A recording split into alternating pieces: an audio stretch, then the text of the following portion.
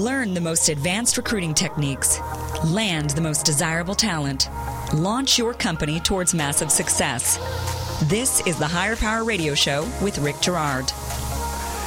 Framework. Today we're talking about framework. Putting in the framework necessary for your company to have a successful hiring campaign. So before you start putting ads out there and interviewing people, you need to put this in place before you start the process. My name is Rick Girard, and thanks for tuning into the Higher Power Radio Show, where our aim is to help companies solve the most difficult hiring challenges from different perspectives. Today, our guest is Aaron Wilson. Aaron is the co-founder of HirePool.io. He's also a former internal recruiter and head of talent over at Brightroll as well as Yahoo. He's passionate about empowering job seekers of all backgrounds and committed to improving the world's candidate experience one interaction at a time. Aaron, thank you for joining us on the show today. Hey, Rick, thanks for having me. Absolutely. I'm happy to have you because you and I share, I think, similar ideals in really making sure that candidate experience, well, you're a little bit more so than me, but the candidate's needs and what they want out of their career is the focus of job searches. Let's kind of talk about what a company should do before they place an ad or start interviewing. Yeah, absolutely. And I think maybe helpful just to, I'm extremely passionate about this, but it's an important topic here because we're talking about people. Yeah. Right on the back end of hiring, you're talking about people. So, I think it's important to invest in this. But yeah, there are three major pieces to any headcount strategy, as far as I'm concerned. On the front end, that is, we're really talking about walking into that process. So, at a high level, I think the three areas that we want to get into today are, what I refer to as target prioritization, or in other words, how are we investing our time as an organization, and in what order. And then secondarily, user stories. So people tend to talk about job descriptions. I'd rather talk about user stories. And last but not least, the infamous kickoff. But, the meeting where we all come together to decide the action plan that we're about to put in place when it comes to hiring for a specific position. So I think those are three key areas we can dive into today. Sure, most definitely. Just taking it a step further back, too, it's really as a company knowing who you are. I guess that fits into kind of what maybe the user story piece on your end? Yeah, certainly part of it. And not just who you are, but I think sometimes organizations overlook what the hiring process in turn can experience represents. You're creating a perception in the market about who you are, right? Sure. And people believe that perception, and so but it's deeper than that. It's really, you're representing, hey, this is how we organize effort as a company. This is how we make decisions and execute against plan or what should be a strategic initiative. So it has quite a few implications if you really break it down. Sure, most definitely. But, and again, I think from the perspective of, for example, Amazon has their leadership principles by which they judge people. So they have kind of a basis to go by as to whether or not somebody has those capabilities or basically the personality to fit in well with the company. And I don't want to say culture because culture is such an overused, term these days, but environment, right? Yeah. Okay. Define or kind of run through those pieces for me then, like what you mean by those.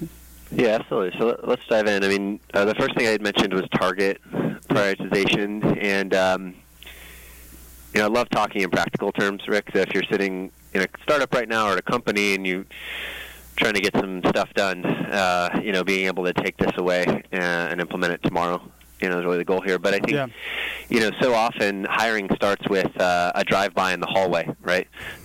Hey, Rick, I need you to open up this headcount. I got to get a button seat by Monday or we're toast. Yeah. And I think we're really encouraging groups to take a step back and say, you think about it as a headcount plan, but we have many groups that have needs, and those needs may have job titles, but if you really break them down, they're skills, and those skills work on projects, and there's likely overlap. So, one really helpful exercise to get started is just, hey, I know that things are changing and we move loose and fast in this environment.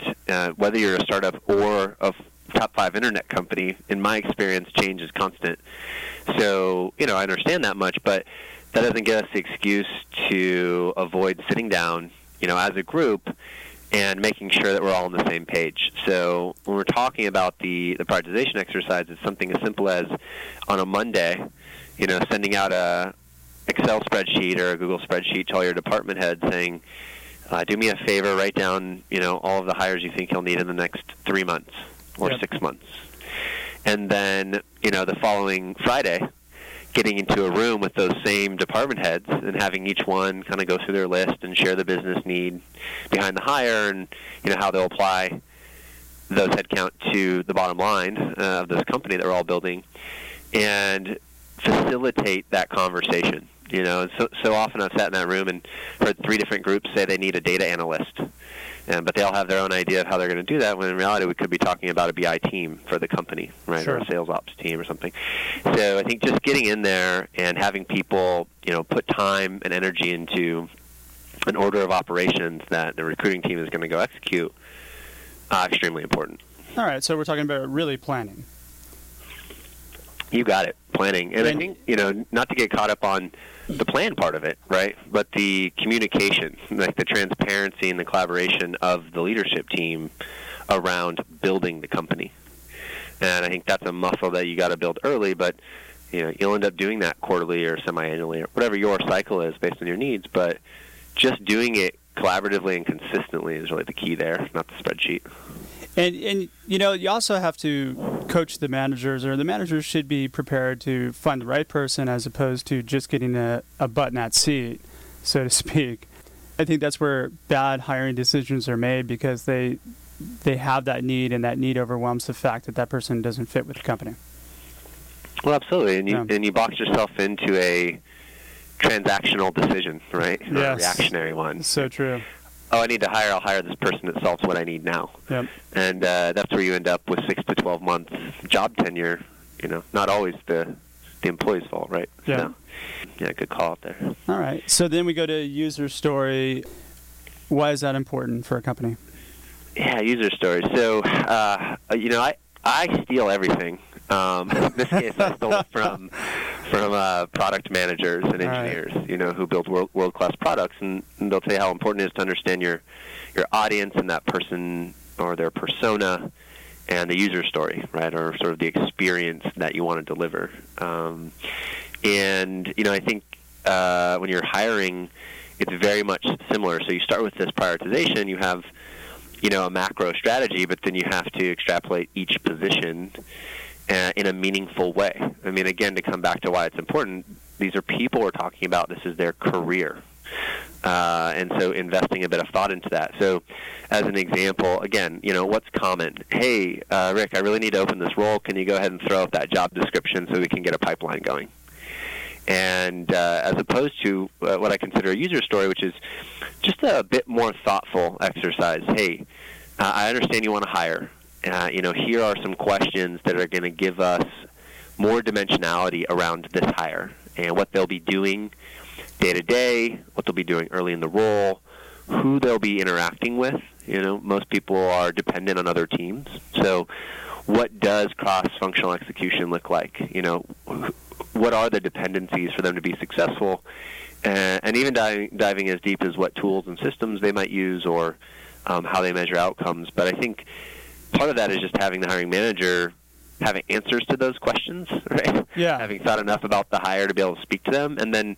So then your user story you, then is kind of focused in on what the job and what the story of the company is. Then, correct? That's right. Okay. In a more authentic and again 3-dimensional way. Yeah. Got it. And then your third piece was the kickoff meeting, right? Or kind of. Yeah, the kickoff. Okay. Just in making those really count, right? I think oftentimes you see, we've hired 3 engineers, so we don't need a kickoff meeting for the 4th. And I think, when trying to impress upon people that every hire is unique. unless you're hiring clones, which I don't think we're quite there yet. So, really taking time in that kickoff to develop a new narrative for a new hire, but really making it, again, collaborative, making it a working session. So when you get into them, you're doing things like reviewing that user story and talking about needs, but what is the interview panel, what is the interview plan for this hire? Who's going to cover which interviews? What are the objectives of those interviews? And then even, on the back end of that meeting, getting into some live sourcing and really start collaborating as a team against the market. So often people give you a list of requirements but don't understand what that means for the population, right, or the reach you have to go try and find the right hire. So it's been really interesting to do, and just finish on this note, have your talent team do some live sourcing with the hiring manager and show them, well, if I enter your variables into LinkedIn, of the 450, 500 million people in the world, here's the pool we're working with. And if it's a limited pool, you're kind of screwed, right? I mean, you have to set expectations properly. Yeah, and I don't, and I think my first gut isn't to tell people you're wrong and we can't do it. It's just a matter of transparency and understanding, right? Okay, you understand that there's only 100 people like that. Yeah. We're going to screen X percentage based on historical data, which means you have 10. And then every time you ding one of them, we just lost 10% of our market. Very true. It's okay. Just understand. Yeah. It is finite. Now, in that kickoff meeting, you're also gaining commitment, buy-in from the hiring managers, correct? Oh, absolutely. I think I can be a little strong on this side of the discussion, but we don't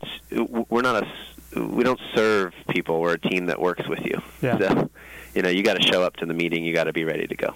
Absolutely. All right. So we are talking to Aaron Wilson, founder of HirePool.io, and we just discussed why it's important to be, not just winging it in the hiring process.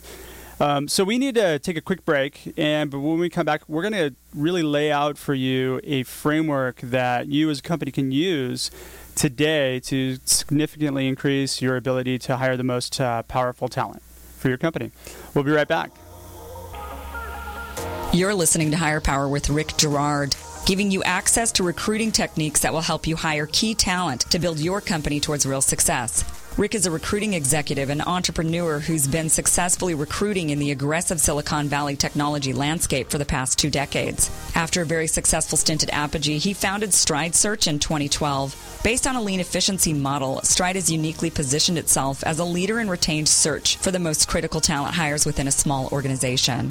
Whether you're a startup executive or recruiting professional, by listening to Hire Power with Rick Girard, you will walk away with skills to help you attract and hire great talent. Now back to Hire Power with Rick Girard. Welcome back to the show. So you're listening to Hire Power, and I'm your host, Rick Girard. We're talking to Aaron Wilson, founder of HirePool.io. Before the break, we were discussing the why to having a hiring process in place, and now we're going to share our processes with you as a company so that you can implement a winning campaign today. So Aaron, thanks again for being here. So now that we kind of understand the importance of putting a foundation in place prior to talking to anybody, let's kind of provide a framework, I think, that needs to be in place for a company. So lay out for me, if you could, kind of, if I'm a new startup, maybe I don't have recruiting resources, what do I do? Yeah, it's a good question, man. I think a lot about the interview process, like the internet. And I think it's been described in the past as designed for flexibility, architected for scale. Mm-hmm. And that's where I come in on the hiring process. And whether you're 1 or 100 people, the same things are important. You need to be consistent. It needs to be repeatable. It needs to be measurable. Yep. And I think the way that we get there is by, again, putting thought into it on the front end, which sometimes seems out of place, but always investing up front because it's such an important hire or move in your company, and start to knock out the pieces that you believe every candidate should experience. So, for example, walking into hiring process knowing that, say, 60% of the candidate experience you're going to deliver is fixed. It is the same for every single position you hire for in that company, whether it's an admin or an executive. Mm-hmm. And, that can be as simple as your first round interaction with talent is the same. Your on-site workflow is the same. The number of interviews you do, 2 calls and an on-site is the same. Yeah. And so to that extent, I think being very consistent, measurable, is the only way to really know if you're doing good or not, right? And constantly striving to improve it. And then, of course, you need some level of flexibility because an admin and an engineer aren't the same. Yeah. So there's some flexibility there. That's so true. In your mind, the other 40% would be that flexible piece as to, because the process for an executive is going to be much longer than an admin. Yeah, correct. I think you have some time allocation that's going to be a variable, and then you also have just domain expertise. So if you think about your on-site interview, the on-site might be the same for every candidate to the extent that they're greeted the same way. They have nearly the same number of interactions, but the content in those final round interactions are going to be domain specific. The number of hours invested, in passing those interviews should be appropriately correlated to the role, et cetera. Okay. So, from my perspective, what I like to tend to do too, and it's very similar, by the way, just going back to defining the principles, making sure that you have a core basis to go by, or a measuring stick, so to speak. And then, of course, target identification. I think companies don't utilize their resources they already have that much. People like you and I come in, and of course, the first thing we work is employee referrals, right? But I don't think a lot of companies think to work through that piece of it. Yeah, no, it's a great call out, Rick. And, when they do, again, it tends to be more transactional, reactionary. Yeah. Hey, guys, super hot job. Tell me the security engineers you know. Yeah. As opposed to constantly sharing where you are as an organization and where you're going so that your team can be actively thinking about how to build the organization around them. There's a sort of simple analogy I use all the time. A lot of times you'll hear someone say, hey, do you know anybody that's looking? Or do you know any engineers? And, if you ask me if I know anyone, I probably don't have much feedback for you, even though I know more than one person. Yeah. But if you say, hey, do you know anybody who's, smart in the talent space that lives in Orange County that has access to a podcast? Okay, now my mental Rolodex is spinning, and Rick Girard comes to mind. Sure. So, I think, are you going the Thanks for the plug. I appreciate it. Yeah. Are you going the extra mile to communicate that? Right. And, to take us back to user stories. Sure. Right? There's something like that comes back full circle. Sure. Okay. So then, what would be the next piece that you would have a company put in place? Yeah, I think the biggest thing here is just a culture of collaboration and transparency, throughout the process, and a culture of feedback. Sure. All as it relates to the hiring manager, to the hiring process. But, you have candidates that invest countless hours preparing for your company, for your interviews, sure, doing your take-home assignments, etc. And then, in most cases, companies just decide, hey, we're not going to move forward, and they let it go. And it's such a learning opportunity, to really collect that 360 feedback. So I think, one, just, hey, hiring isn't a talent thing. It's a everybody thing, and so tackling that problem as a team. Yeah. And then, two, being in the habit of intellectual honesty and feedback always. Yeah. Those are the next big rocks. And a piece that I like to kind of throw into this, too, would be engagement, right? The importance of how you engage a potential person to work for your company. I take it from a perspective of I want to uncover what that person's career wound is before I really start talking to them about my job that I'm trying to fill. And because without some sort of trigger event or really kind of career wound that we can help heal, I find that you spend a lot of time spinning wheels on candidates that really aren't ready to make a move. I don't know if you know. Yeah, no, 100%. And companies do that a lot. Yeah, I think, I've spoken to some large number of job seekers, and the conversation always starts with, so what do you want? Yeah. And just hearing them out, and there's that added wrinkle of making sure you hear what they say and not what you want to hear. Yeah. Right? So I think, yeah. But it's a great place to stay. If you really listen to the answer to that question, you're going to understand things like motivations and timeline, right? And how genuinely interested they are. I mean, I can't tell you how many times someone said, "I thought we had them." They were 99% sure they were going to come here, and had you listened the first time you asked that question, you would have known you were number 2 or 3 all along. Or number 5 or 6. I mean, especially if somebody's right. actively on the job market, right? Here's a key thing. If you front load your interview where you spend time getting to know that person up front, you're going to get a lot more information that's going to help you down at the end than you are if you try and ask those questions at the end of the process. Because people become very tight-lipped once an offer is in place. Oh, absolutely. Yeah. You want to establish that trust and rapport Absolutely. the first time you interact. And I think you make a great point that when you have that information and you're coming to the 11th hour, it's really easy to, how they say close, but you don't actually have to close. Yeah. Because there's no closing, it's opening. opening. They want, you've delivered it. Exactly. You're opening the next chapter in their career. Yeah. But I think to go back for a second, it's also really valuable in the first call because you talk to job seekers, and it's an active market that we're in, and you hear things like, "Oh, I'm going to take my time.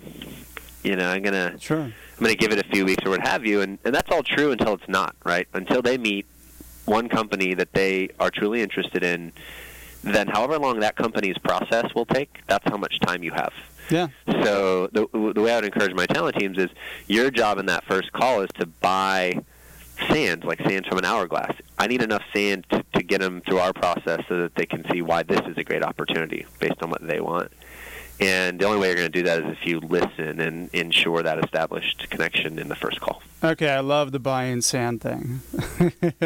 I'm going to steal that from you. That's all right. I'm sure I stole it from somebody else, as mentioned. All right, cool. And I think it's really important, too, that as you are having these conversations with people, that you are honest, and if it's not the right fit for your company, you let them know. Rather than trying to fit a square peg in a round hole, I mean, if it's just not going to be a cultural match or a skills match or not even, no matter how bad the hiring manager might want this person, you've got to be the one to make that call. Yeah, totally. And not to be repetitive, but back to target prioritization. Yeah. Right. Love where this comes into play because now you can not only give them the feedback now, but you can be really clear about at least the near-term future, and keep that close. But I think it's hard to give feedback, Rick. So people struggle with, can I say it or how do I say it? And something I've used in my experience that's worked is just people are used to working in teams, and there's some shared knowledge around what number in that team you are. So, example, if you're the first person in a team, typically you're going to be expected to have more experience because you're either standing up that initiative or that team. So when you're talking to people, being able to say, hey, we like you, but this is number 2 in the team, and we think you'd be really great as a number 4 based on our ability to support you, right? Our resources to invest in your growth and have you step up. People typically accept that feedback very well because, again, it's known environment. I think that there's something to be done there. And you're keying upon something that I have noted, which is a feedback channel, right? So how will it? What's your recommendation on how a company will actually set up a really effective feedback channel? Yeah. So first of all, scale is an important variable in that. So I'll try to touch on a few elements. But I think the first part of a feedback channel to the candidate is your internal channel. So how are you getting feedback from the interviewers to yourself? And thankfully, some modern ATSs have better workflow for that, than the old school ones. Sure. But let's assume you're getting that feedback. If you've done some of the steps we've talked about in this call, in your first round interview, when the talent team talks to the candidate, by the end of that phone call, the talent team should be in a position to let the candidate know directly whether they're moving forward or not. Absolutely. Most of the time. Yeah. If they're coming on site, I'm a big believer that person, if they want it, deserves constructive feedback, and I would highly prefer that in a phone call.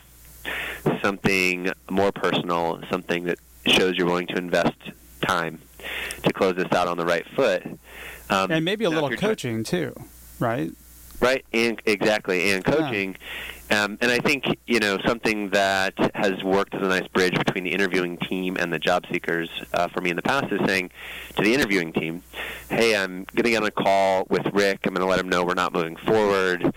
I know we have some feedback, but as a team, can we just isolate one thing Rick can do better in his next interview? And that way, when I get into that call, I've got some context, which is just fact. It's just what happened. Sure. And then you have verdict, right? And hopefully that one piece that you gathered, that's you coaching them how to go kill it in the next interview. Yeah. And I think one piece to add to this, again, is timeline, right? Establish a timeline with your internal channel.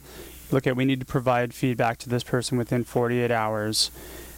I always have the candidate call me after the interview on the way back. Beat their call back to me so that, at least we have that communication channel. I can debrief that person. And of course, sticking to that timeline is pretty key as far as making sure that your company is giving the best candidate experience as well. Oh, absolutely. Yeah. And if you were supposed to deliver a project to a customer, yeah, I'm pretty sure you wouldn't pass that deadline and just not give the customer an update. yeah, exactly. Right? When money's on the line, all of a sudden you have content, right? So I know that there isn't money on the line per se, but these days with Glassdoor and technology forcing the issue of candidate experience, you might as well consider it money on the line. So true. And then I'm just going to touch upon two really quick things because we're almost running out of time here. But offer with that timeline, talking about, well, actually, after the interview, setting up that feedback channel, making sure that you start kind of prepping for an offer. And when we get to the offer stage, make sure you discuss start date, discuss counter offers, which, that's a whole nother episode. Reconfirmed kind of their wound and agree on money. And usually when it comes down to it, if the opportunity is the right thing for the person's career, the money works itself out. 100%. Yeah. I mean, there's plenty of studies that show money's not in the top three, for most top performers anyways. And I think, at least in my experience, as long as the company's being fair and the job seeker truly wants the opportunity, the money always works itself out. So very true. Aaron, man, thank you so much for your time investment today and in sharing your knowledge with the Higher Power Radio community. Now, thanks for having me, Rick. Oh, absolutely. Now, if anybody would like to find out more about your company or get in touch with you, how do they reach you? Yeah, you guys can reach me. LinkedIn is probably the quickest way. You can get me on there. I'm pretty responsive. You're really responsive on Twitter, too.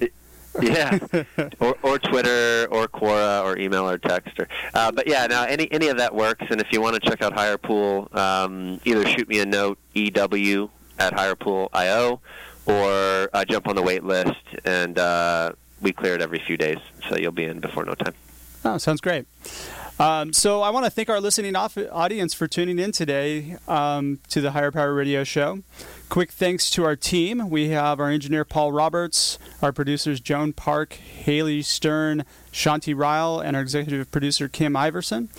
To listen to this show and any other past episodes, check out our website, which is higher.powerradio.com, or Higher Power Radio on iTunes. And for the latest insights on the show, you can follow our Facebook page, which is Higher Power Radio Show, or check out our blog on stridesearch.com. I want to thank you for being here. Tune in next week. We have a really outstanding guest. It's going to be a surprise guest next week. I'm your host, Rick Girard, and you've been listening to the Higher Power Radio Show. Aloha. Thank you for listening to Higher Power with Rick Girard on OC Talk Radio.